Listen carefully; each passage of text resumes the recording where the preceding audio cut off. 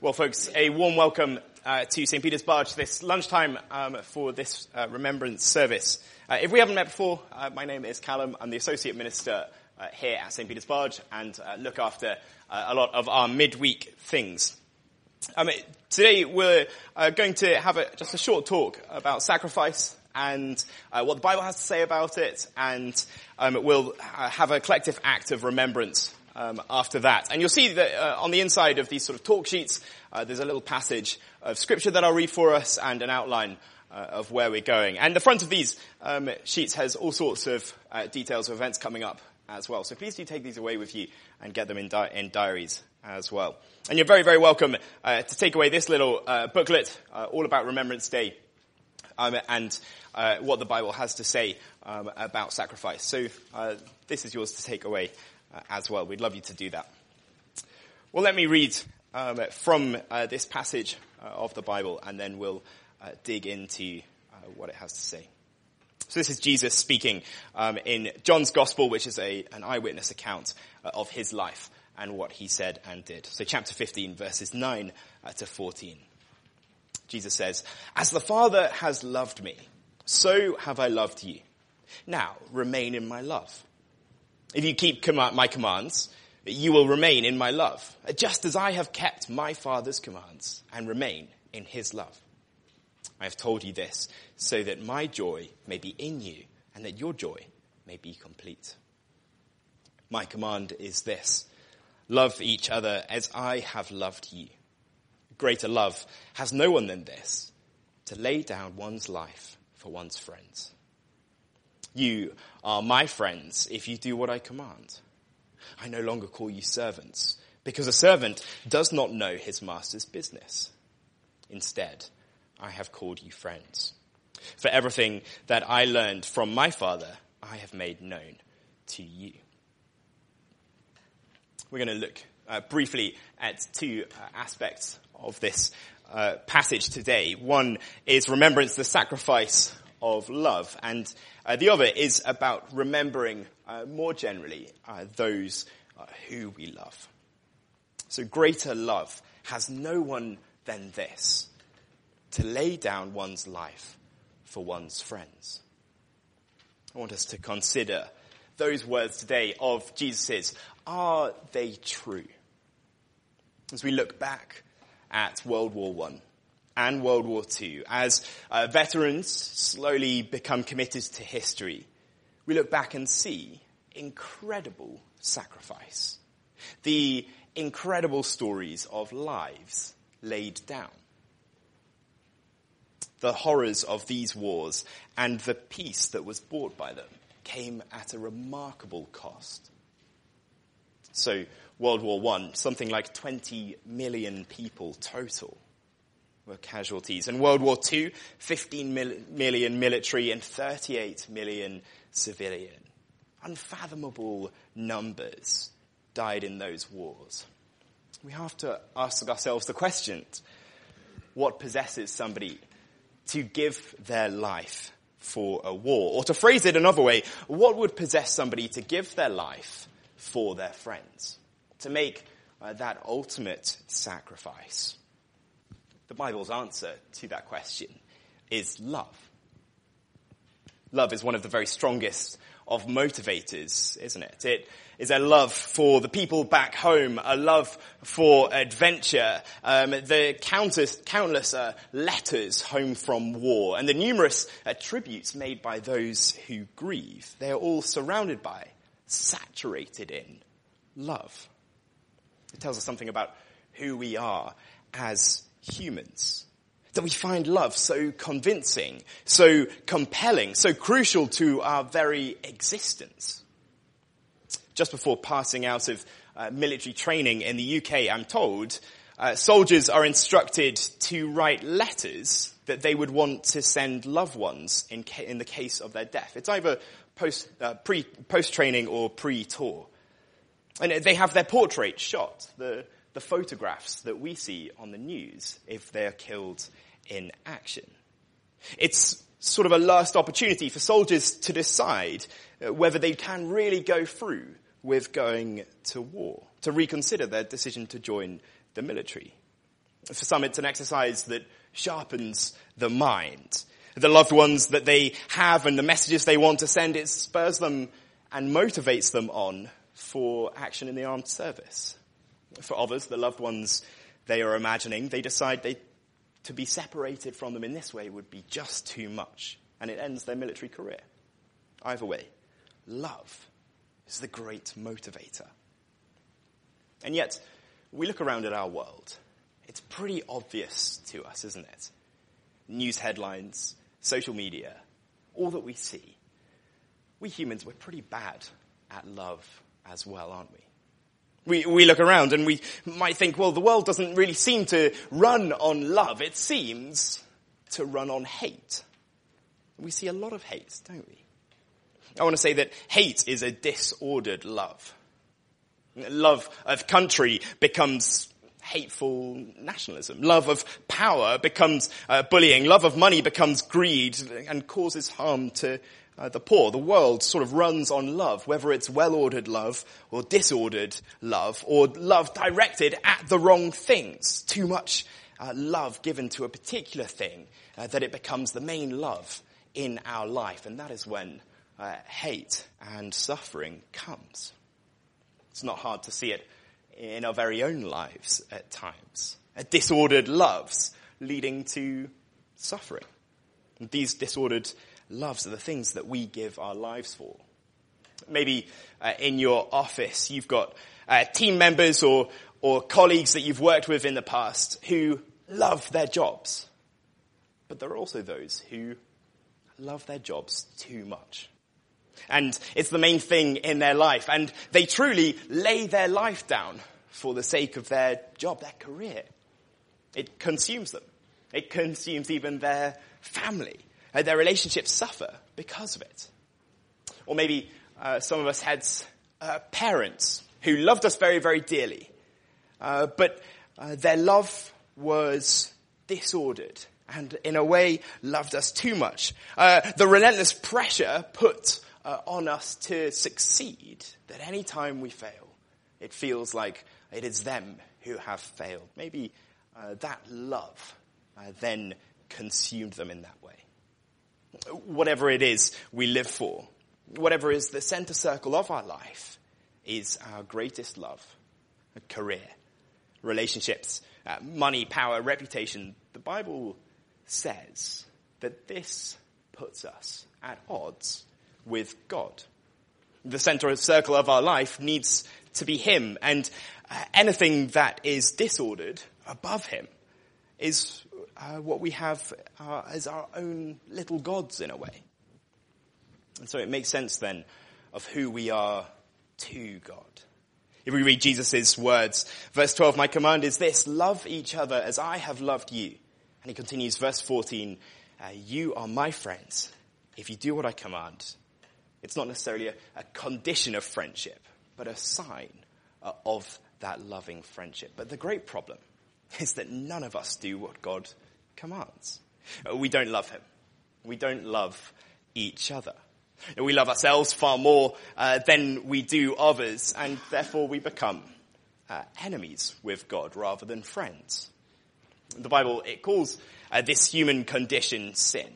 And because of it, we're cut off from a perfect relationship with God. It shows the extraordinary love of God. If the greatest love that we can humanly know is a love laid down for the life of a friend, how much greater then must the love of God be for the enemies of God if Jesus would lay his life down for them?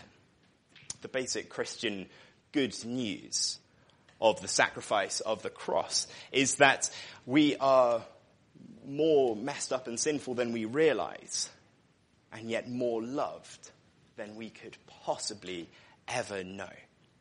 And that love was shown when Jesus laid his life down for us. Let's look at this life laid down. To lay our life down for our friends is one thing. To lay our life down for strangers is heroic. To lay our life down for enemies, that is extraordinary love. This is the thing about Jesus' words, because he talks about laying one's life down for one's friends being the greatest love. But do we realize that it's the greatest love that the world has ever known, that he even came to this earth, taking on flesh? The Bible says God so loved the world that he gave his only son. The Lord Jesus didn't die for his friends, though. Unnaturally disordered loves, meaning that we are enemies with God. It's because of his love that he dies for sinners. These words were spoken by Jesus just before he was taken, subjected to a rigged trial, beaten, stripped, mocked, and made to carry his cross through the streets, out of the city where he was nailed to it and died. The innocent Jesus Christ, his life, was given for the guilty so that we could have his innocence. His life given us, for us, his enemies, so that we could be called his friends. Now, this is quite confronting stuff, isn't it? And I don't want to stop you from exploring Jesus just because this is quite confronting.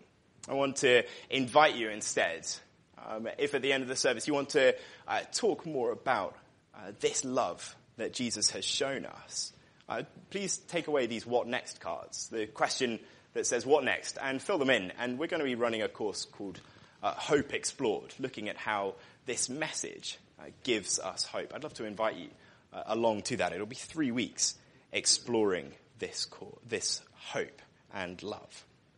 As we mark Remembrance, we look back at the sacrifices of so many, the lives given, the lives lost, and we look around at all the suffering of this world. What are we to make of it? Well, it's a world of disordered love. And we need to see that we need this greatest love that the world has ever known. Because it is the love that Jesus has shown when he laid his life down, not just for his friends, but for his enemies too. Next, I want to encourage us to have a moment where we think about remembering those that we do love.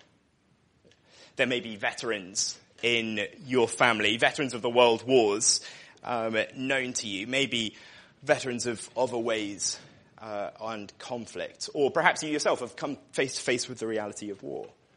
It could be that also you're here today just having experienced the loss of loved ones over the past year or years through any number of causes, maybe even the pandemic. Opportunities to remember and to dwell on and reflect on their life can be few and far between in the busyness of modern life. I want to encourage us today, while reflecting on Remembrance Day and the loss of war, to also reflect and remember on those we love and those that we've lost. We remember happy times, joyful moments, the sincere blessings that other people are to ourselves, the depth of friendship that's now gone. And in remembering our loved ones, we recognize that the loss of them has brought about a loss in us and in others. So the author and lecturer C.S. Lewis wrote, "In each of my friends, there is something that only some other friend can fully bring out. By myself, I'm not large enough to call the whole man into activity. I want other lights than my own to show all of his facets." You'll know this to be true as you remember loved ones, because the particular way that other friends and family had something drawn out of them by our lost loved ones, we won't see again. In remembering our loved ones, we acknowledge the loss, and we acknowledge the loss in ourselves as well. And I think it tells us something very specific and significant about our universe, the world that we live in. It appears to us a great injustice that it could even operate in this way. And if we're mere chemicals, collections of cells, complex tissues firing electronic signals, then we can't expect an answer to why loss is so painful beyond physical and chemical. There is something in us that is It appears made for relationship, community, friendship, and love. And I think that's because of verse 9 in our reading. Jesus says, as the Father has loved me, so I have loved you. Jesus tells us that he is a personal God with a love relationship at the very center. The theologians call it the Trinity, that God is three persons in perfect, loving relationship. And humanity being created in God's image means we are created for relationship with one another and relationship with God. And the very real pain that we feel when relationship goes wrong, or when we in fact lose loved ones, I think tells us that the world is not the way that it should be. A world out of relationship with God. And so this is the extraordinary thing about the cross. The relationship between the Father and Jesus on the cross was broken. When Jesus famously cried out, my God, why have you forsaken me?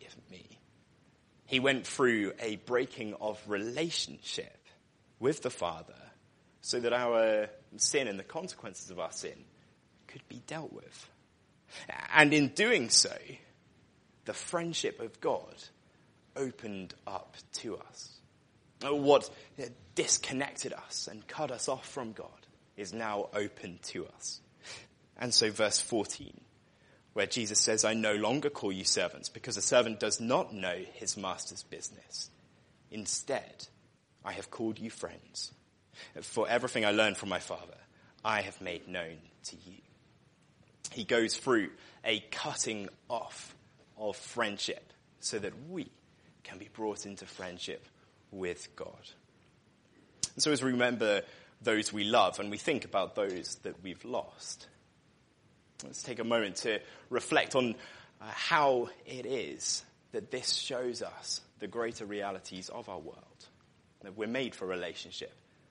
I want to encourage you this lunchtime, maybe it's the first time that you've ever heard this, to keep exploring what it means to have friendship or not have friendship with God himself. So I'm going to invite you to stand, and we'll hold a 2-minute silence together. And in this moment, let's reflect on that remembrance truth, the great sacrifice of love, a life laid down, and let's remember our loved ones we've lost.